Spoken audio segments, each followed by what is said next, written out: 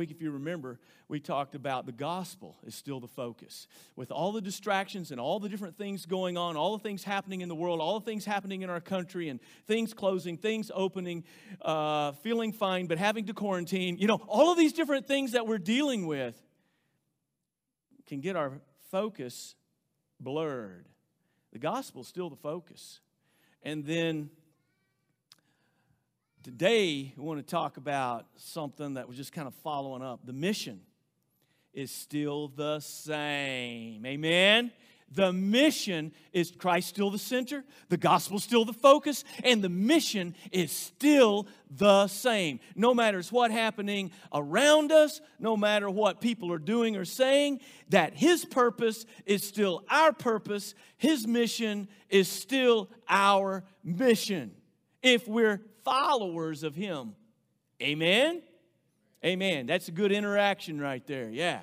Okay. So in John chapter 20, verse 21, He says Jesus, He's already resurrected, and the time has come. I'm going to put that verse up there here in just a second, if it will do it.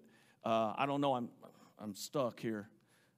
Always. Okay, here we go. Because I want you to look at it, but I want you to see it. I want you to turn your Bible to John chapter 20. We're also going to look in John chapter 17. There's some other verses we're going to look at, but I want to make sure that everything we say we document with Scripture and be very careful not to take anything out of its proper context, right? But Jesus told His disciples, this is after He was resurrected, before He ascended back to the Father, He said this to them. I mean, He kept showing up, He would appear.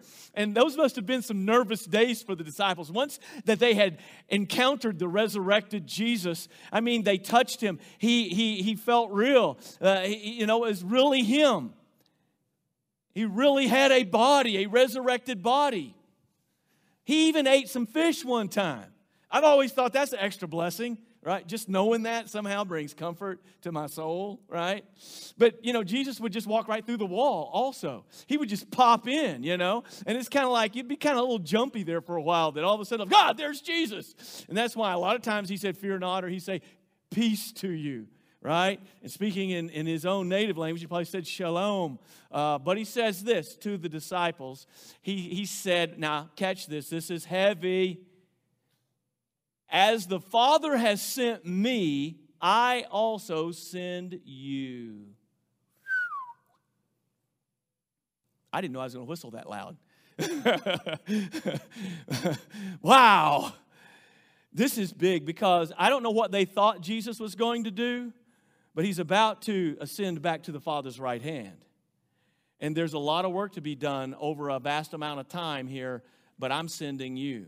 Just like the Father sent me. Our purpose is still the same. His purpose is our purpose. His mission is our mission. It's the same, as I said, no matter what's going on around us. It has not changed, and it will not change until it is completed. So we've got some serious, exciting stuff going on in our world that's not necessarily on the news. Because here's the problem. We got all these distractions today, and there's some crazy things happening in our country. We need to be praying for our nation, but we don't need to forget to be praying for our neighbors. And when we pray for those in our family, and when we're praying for someone, that means we're opening ourselves up. Lord, we're praying for different needs that they have and different things to happen in their life. But when I pray that, I'm opening myself up. Lord, can I be part of the answer that you want to send? Instead of just, Lord, I see the need, send someone else. I want to be at least, well, maybe I can't help. Maybe I'm not the one, but I'm praying that either me or God puts somebody in their path to make a difference, to touch lives. That's what He wants us to do. Because a lot of times what we want to do in our nation, all of a sudden it's not been this way. You realize most people in the world don't have the freedoms that we still have? Did you know that you go through the centuries, you go through the different, the millenniums of time, that most people haven't had available the resources and the freedom that what we have had over the last, good bit. And what have we done with it? We're responsible. Jesus said, to whom much is given, you're accountable for much. But what we a lot of times, even as Christians, try to do, are you watching this? We want to try political solutions to problems that are actually spiritual. You can't, listen to me now, political processes cannot solve spiritual problems. I don't know how in the world we think that they're just supposed to fix things. They're not going to fix things. He's designed it so that He fixes things as our lives are touched by Him, and He touches other lives through our lives. See, that's a little bit more work, isn't it? That's a little more responsibility. It's better to just blame something else because, see, what people need is truth. They need truth that is always true. It's never going to change, and it's never going to fail. It's truth that we're going to be accountable for one day as we stand before God. What people need is truth from God. What they need is good news. I mean, if ever before, I want to tell you, people are really wanting to hear some good news. And my question is, why aren't people more desirous of the good news? Another word for good news is gospel. Why don't people want to hear it more? I mean, this is good news. Why are people afraid of it? Why is that? Well, it could be because those that He sent to proclaim it might be obscuring it. We might be muddying the water. We might be getting off focus on so many other things that we're forgetting the main thing. I mean, there's a lot of things that are important, but this is the most important. And that's the problem, is a lot of times we might tend to focus on things that are secondary and neglect what He says is primary. Keep the main thing the main thing. It could be we're misrepresenting it. Or it could also be that the bad news that goes with the good news, because good news isn't good news unless there's also bad news. Otherwise, it's just news. The bad news is that we are lost and we cannot save ourselves. And sometimes I think that's the part that people do not want to accept. Personal responsibility for their own lives and their own sin, and to admit that they cannot change and they cannot save themselves totally. All they can do is reform some things. They can't be transformed. And the thing about it is that before people out there are going to change their mind on some important issues, I mean, sometimes we're more interested in trying to legislate morality rather than actually live the morality. We're really interested and fired up about seeing laws passed, but we're not so fired up about loving our neighbor and living out what we say we believe. Not a lot of amens there. Okay, well, I'll move on. Before people will change their minds, their hearts have to change. Right? And that's what happens is our heart change and we change on the inside. Our minds then will later change about a lot of important things. But first things first. And one of the first and one of the greatest truths that has ever been mentioned in the universe is this truth that we just read here. That as the Father has sent Him, so He is sending us. I'm stuck again, Jeff. Can you get the next slide up there? Oh, because I want you to see this as well as hear it. One of the greatest truths in the universe is mentioned here. The Father sent the Son into the world. And not only did He send the Son into the world, next slide. Jeff, I'm just not getting there, buddy. I don't know what the problem is. It's on. It's got battery. Something's happening. I make sure I've got this switch right. Okay, I'm going to try this. Ready? Sometimes inadvertently we hit a different switch on here, and yeah, okay, that's what it was, wasn't it? Yeah. Well, it's my fault totally. There was nothing wrong with the electronics. The computer was not hung up. I had a wrong switch. Okay, so I'm taking ownership of it right now, because I don't want you to think these guys that work so hard back there just had messed it up. It was me. They're always trying to straighten me out. So. And the devil, we blame the devil. The devil's always trying to distract. And I'm easy to distract. Did y'all know that? Because this is the greatest truth in the universe. Remember? That the Father sent the Son into the world, and now He's sending us. So if the enemy's trying to distract from making this point, it ended up just emphasizing it. Okay? Let it sink in, Because this is what it's all about. This is the first and the foremost essential of the faith. We believe Christ is the one sent into the world by God the Father, that He was the one provided as the perfect sacrificial lamb for our sins. He was the solution for our sins. From Genesis to Revelation, the Bible teaches that God created us with that free will, that we could serve Him or we could reject Him, and we've all rejected Him, we've all sinned. And that the wages of sin is what? Death. Death came into this world, really into this whole universe, as a part of the curse on our sin. We brought it here. All the imperfection, all of the things like that happened because of a penalty of sin. And God's very nature is, the Bible teaches, we've talked about this so many times, is that God is absolutely perfect.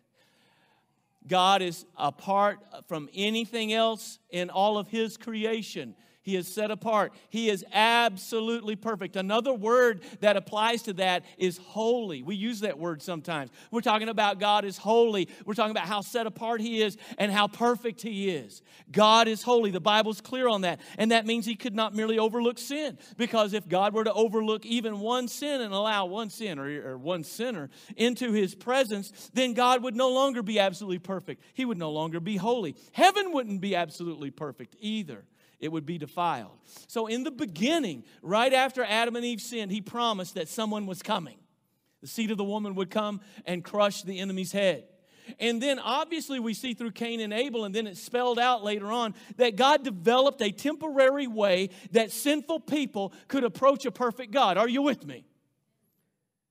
Through the blood of lambs and bulls and goats, they were provided as a temporary covering for sin and as a reminder of the wages of sin. And it had to be a certain type. It had to be without spot or blemish. There were all these things that were object lessons, and God told them they could do this. So they had to come to a point of faith, of trusting God to do what God said. Not just jumping through the hoops, but because I trust you, I will do this. It was out of faith. And as these were sacrificed and the blood ran out, it was a picture of sin's penalty and how that this was a substitute for the punishment we deserved. And while those things and those offerings displayed human beings' sin and our inability to approach God on our own, those things never did away with the sin. The Bible was clear on that. It still was not an adequate sacrifice or payment for sin because it had to continually be repeated. But also, all the way through the Old Testament, as these things were repeated, that constantly were pointing to a great deliverer who was prophesied to be coming soon and would deliver mankind from sin. That one is Jesus. And when He appeared on the scene, John the Baptist said, "Behold, the Lamb of God." Did you hear that? God sent His own Lamb who takes away the sin of the whole world. That's who Jesus is. And He's the only one that was qualified, as we say over and over, because it's true. The only one qualified to do that as fully God and also fully human at the same time. He existed as God the Son, co-equal and co-eternal with the Father. But He humbled Himself and He lowered Himself and He voluntarily came into time, into the flesh, on planet Earth, to be born and to live here. God Himself came down and walked among us in the flesh. He came as one sent by the Father and to do the Father's will. That's what He said. I haven't come to do my own thing, but even though He's co-equal with the Father, He said when He came, I've come as a servant to do my Father's will. And that's why He tells us in John chapter 6, verse 38, Jesus said this, I have come down from heaven. He left heaven, folks. Think about it. This baby born in the manger existed throughout the ages. His was a voice that said, let there be light.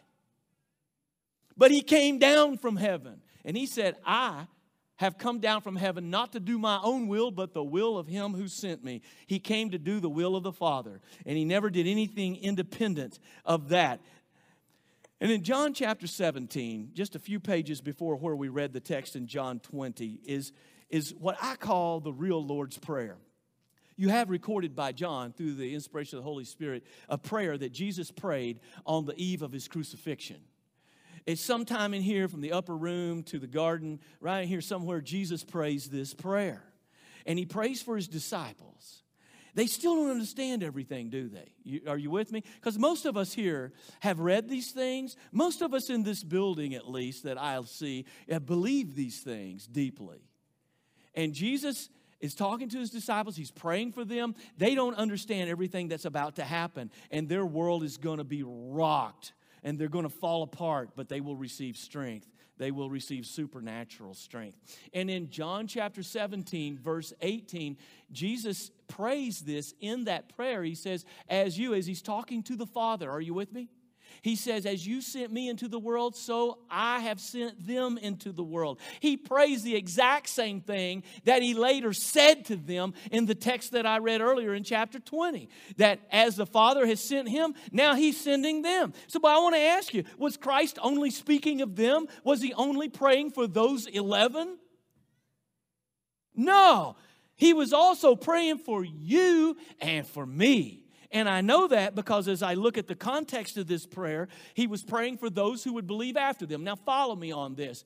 Down in verse 20 in John 17, he says, he's praying, he says, I do not ask for these alone, but also for those who will believe in me through their word.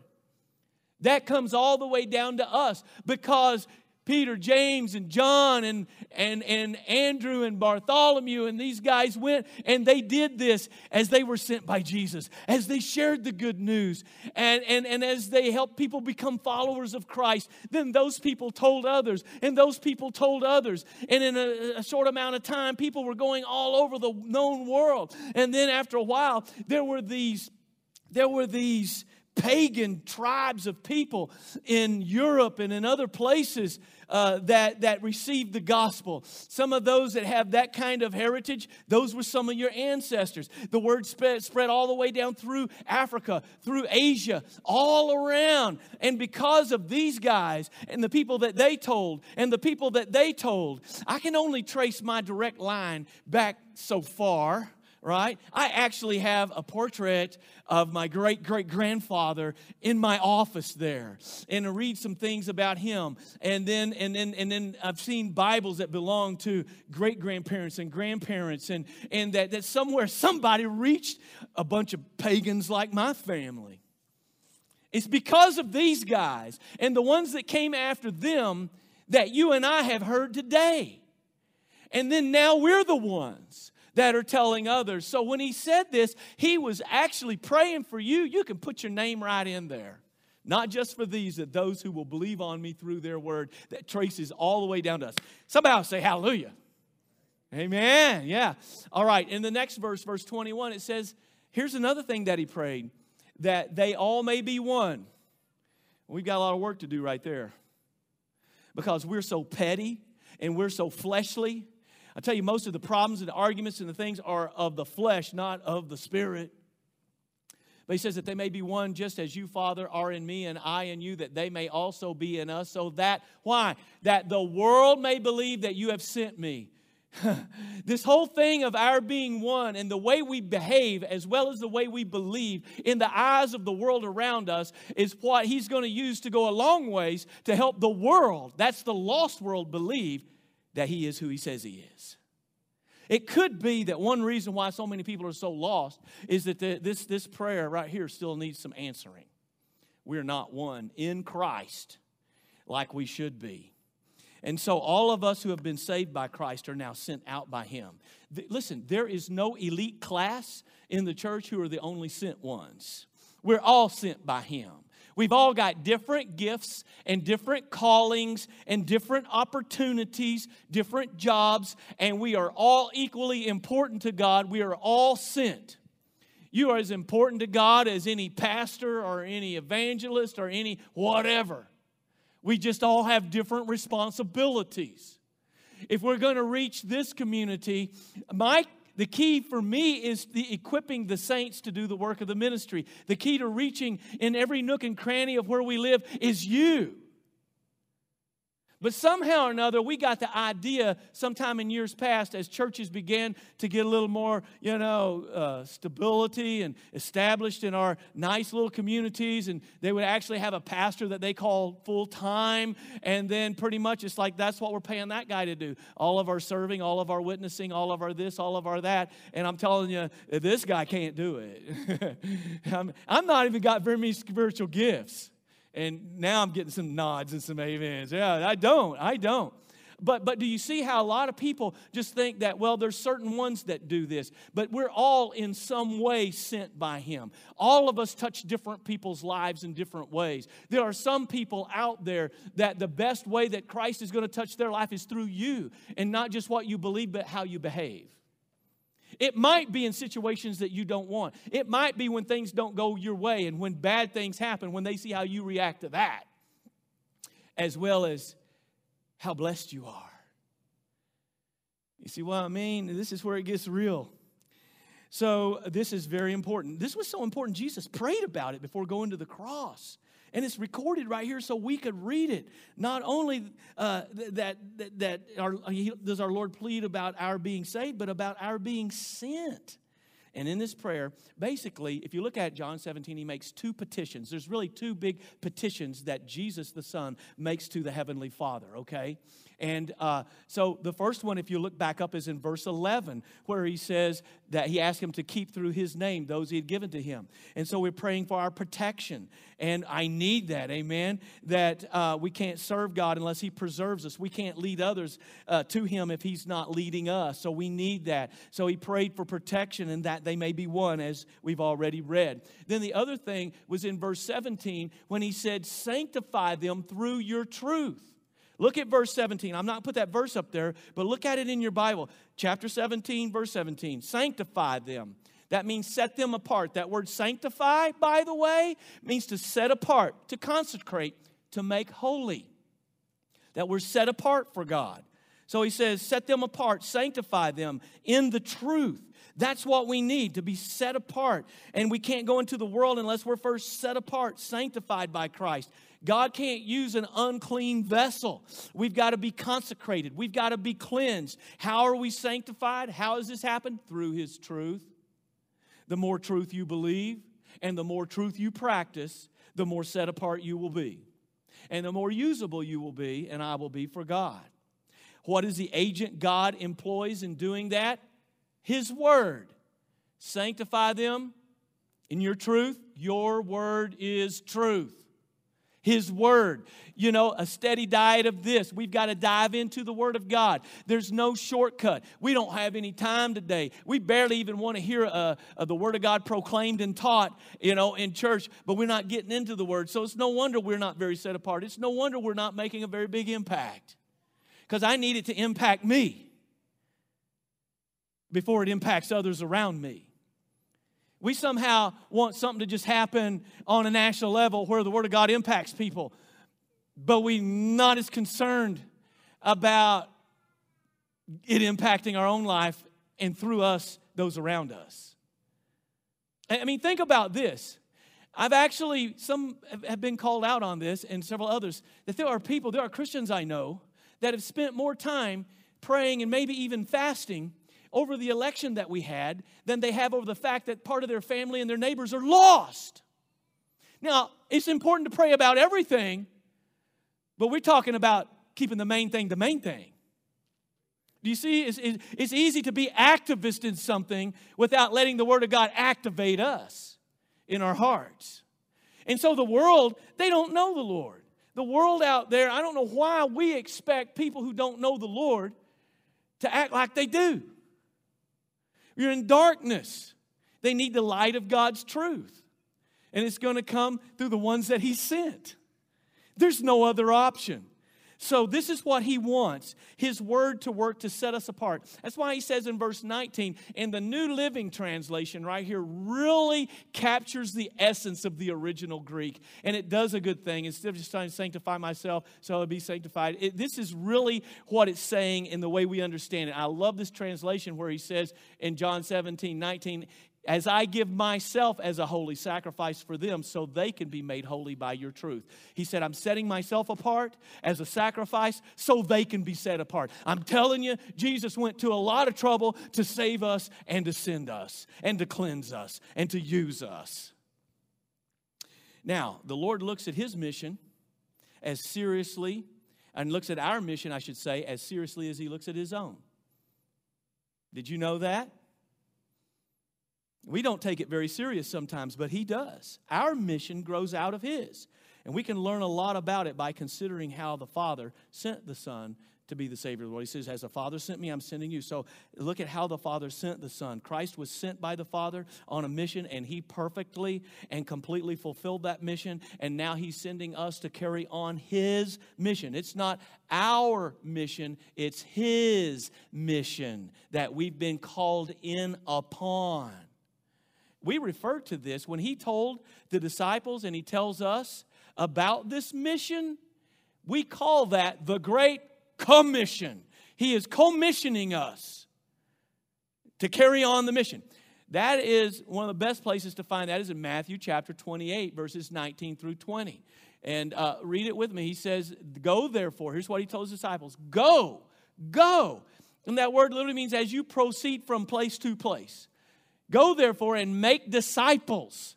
And that word there is a verb form of the word disciple, that we're literally to make people, help people to become disciples. And he says, of all nations, of all the ethnos, baptizing them in the name of the Father and of the Son and of the Holy Spirit, teaching them to observe all that I've commanded you. And he says, and behold, I am with you always, even to the end of the age. He is with us. But he says, I'm sending you and I'm going to be with you. This is the Great Commission. Some people say instead of the Great Commission, we should call it the Great Omission, because we neglect it so much. This is what we're to do. And I tell you, if we're not careful, it's so easy to be gathered in our Sunday clusters in churches all over America and other places, and we're just doing our Sunday thing, and we're not paying any attention to the reason why we're here, the purpose why we're here, and the mission of what are we doing here. Why are we here today? Is it to be better equipped so that I can live closer to Christ and then that I can be a better witness for him? Well, I don't know how to talk to people. You don't have to. You have to just live your life in front of people who are going to be around you. And the light is going to shine. People are going to see as you go through things in life, they're going to think, what is it that's different about you? They're going to be drawn not to you, but to something about you. And then they're going to find out who that is. It's the God who created the universe and who created them and who loves them and who wants them to know him. This is how it spreads. Now, the word commission means an authorization to perform certain duties or to be empowered, authority to act for another, that which one is authorized to do for another. So we have been authorized, and we are also empowered by our Lord to carry on the mission that he has. It's his mission. We are entered into it. So our mission grows out of his. And as we look at his mission, we'll look at how he was sent and why he was sent. Why did he say he was sent? Well, first of all, he said, I'm going to do my Father's will. And the Father's will was that lost people be saved. All people were lost in sin. To save. That is his number one thing that people, this is the biggest need that any human being has, and that is to be saved from ourselves, to be saved from sin, to be saved from darkness, to be saved from eternal separation from God. We need to be delivered, saved. That's why Jesus said in Luke chapter 19, verse 10, the Son of Man, referring to himself, has come. Why? Why did you come? He says, to seek and to save that which is lost. And I'm telling you, he not only saved me, but he had to seek me. It's like he didn't give up. I ran from him in my young life. Many of you have, but he kept seeking me. There are times that we want to give up on him, but he never gives up on you. Amen? He said, I've come to save. Listen, he didn't come as a philosopher. Are y'all still with me here? Okay, good.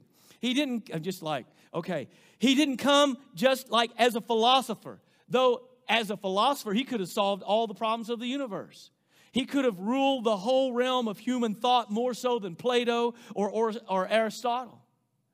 But praise be to God, he came to be a Savior and save us from our sins. No one else could do that. He could have confounded everyone with his knowledge, but he didn't do that. He wasn't sent to be an inventor or discoverer, even though all the inventions and all the discoveries of all time could have been revealed at once by him. Neither did he come to be a politician or a social worker. And you know, Jesus never even alluded to the horrible things that Caesar was doing at that time. Have you thought about that?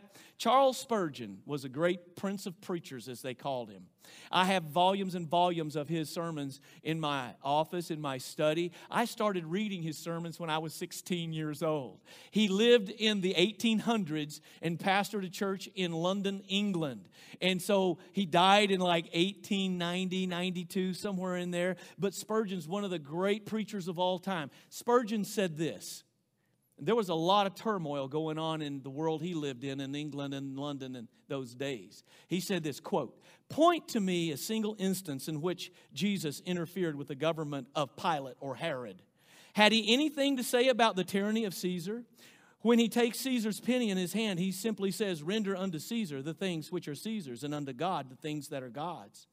He was none of Caesar's, for he belonged to God and to God alone. Should not Christ's people take heed that they follow Christ in this unity of aim and purpose?" He goes on to say, "This I know, I am not sent to preach to you a new philosophical system, nor to advocate any political party, nor to meddle with any of those social matters which can be better managed by others. It is mine to preach the gospel of the grace of God, and this one thing I do," end quote. We must never get away from this one thing. And that's the mission, the gospel of God. There are people out there in our world that we see that are spewing out all kinds of hate and all kinds of vile things and destructive things to our society. And fortunately, as Americans, we have an opportunity to vote and to be involved in the process. And as good citizens, we should very well be. But how many times do you find people praying for those who they view as moral or political or spiritual or religious enemies? How often do you think when young Saul was running around causing Christians to be arrested, causing them to be thrown in prison, causing some of them to be killed, how many people were like, "Lord, get him out of here"? Or were they like, "Lord, change his heart"? Who would have ever thought that the biggest enemy the church had at that time would become the greatest preacher? No one could have guessed that. No one would have imagined that. Some were probably praying, "Lord, strike him down." And the Lord did on the road to Damascus and saved him. So then what happens years later when Saul, who became Paul, comes to share a missionary journey and to preach and to share in your congregation? Wait a minute, I know that guy. He caused my uncle to be thrown in prison. Would you forgive him? I'm just telling you, these are real issues the early church had to face. What about us? Is there somebody out there that you just want them to fail? You want them to just go down to the pit? That doesn't come from the Lord. That as we stand for truth, that we love those in darkness, and you never know who God's going to rescue from the pit and use in a powerful way. I've seen people pray for someone that I wish they would get saved. Well, they do, and they change their heart and life, and then they still struggle with forgiving them for things. That's part of life. But I'm telling you, the same God that could save a sinner who's on a destructive path and who doesn't even want to believe in God at first is the same God who can change our hearts and help us get over things that happen in our families, in our community, in our churches. We got Christians that all believe to worship the Lord. They can't even sit in the same building together because they hate each other. Our Lord's got a problem with that. He says, if you can't forgive one another, don't come asking me to forgive you. He loves all his children, right? I've always loved all my children, all my grandchildren. But if one of them starts sucker punching the other one, we've got a fellowship issue.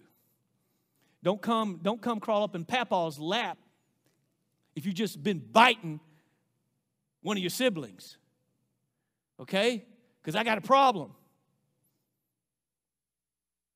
The grandkids weren't in here to listen to that, I know. But, yeah, okay. Anyway, he came to save. This is the biggest thing. This is the biggest purpose. We have got to keep realizing this is still the mission. This is what it's about. So he came to save. Let's move on through it. He not only came to save, but he came to serve.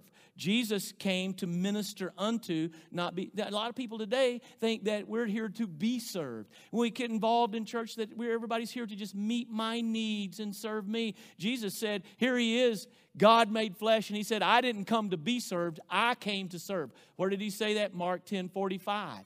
For even the Son of Man did not come to be served, but to serve and to give his life a ransom for many. And so a lot of times we got the opposite attitude.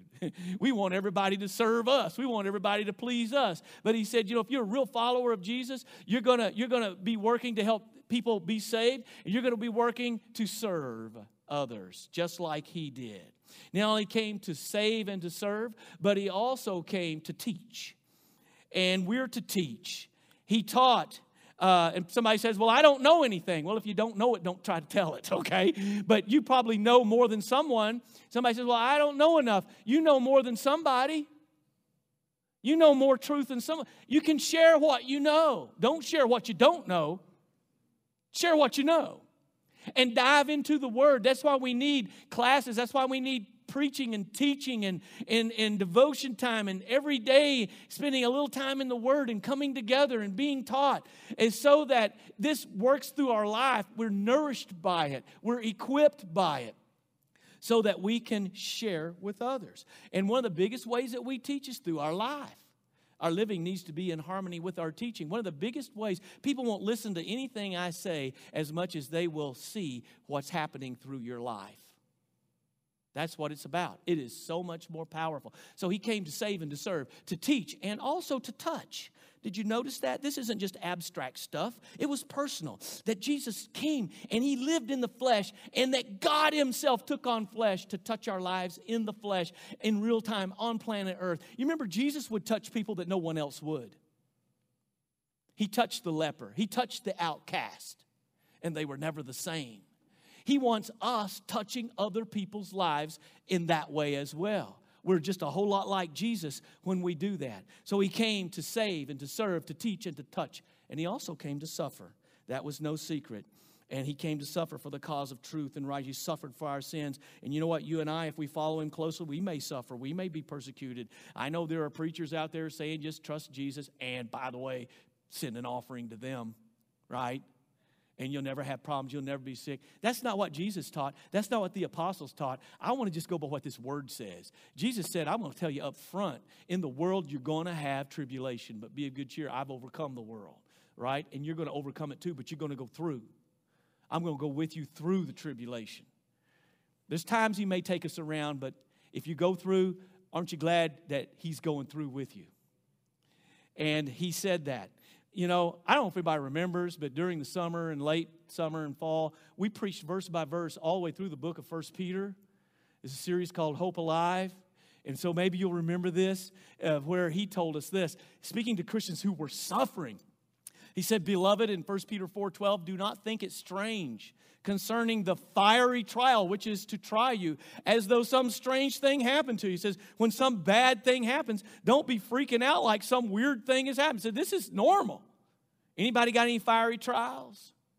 The fire purifies, doesn't it? Here's what he said. Next verse, verse 13. But rejoice. All right, so I'm not to be shocked. I'm not to panic. I'm actually to have joy and let the joy come out of me. That's rejoicing. He says, but rejoice to the extent that you partake of Christ's sufferings, that when his glory is revealed, you may also be glad with exceeding joy. So this means Christ suffered, and if I'm suffering because of my faith, then I'm just suffering like Jesus did. And just as Jesus suffered, Jesus is glorified. I'm going to be glorified with him someday. Just as sure as you're suffering, you're going to experience glory. That ought to be an encouragement. He says, and be glad with exceeding joy. And if you remember when we taught through that, that word literally means it indicates somebody jumping up and down. Like a kid does when they're overjoyed. I just can't contain myself. Over suffering, I'm telling you, only God can give you that. Russell Moore said this, something the church needs to hear. He said, if the world rejects us because of Christ and him crucified, so much worse for the world. If the world rejects us because they think Christ is just a mascot for what we would already be doing and supporting, even if Jesus were still dead, then God have mercy on us, end quote.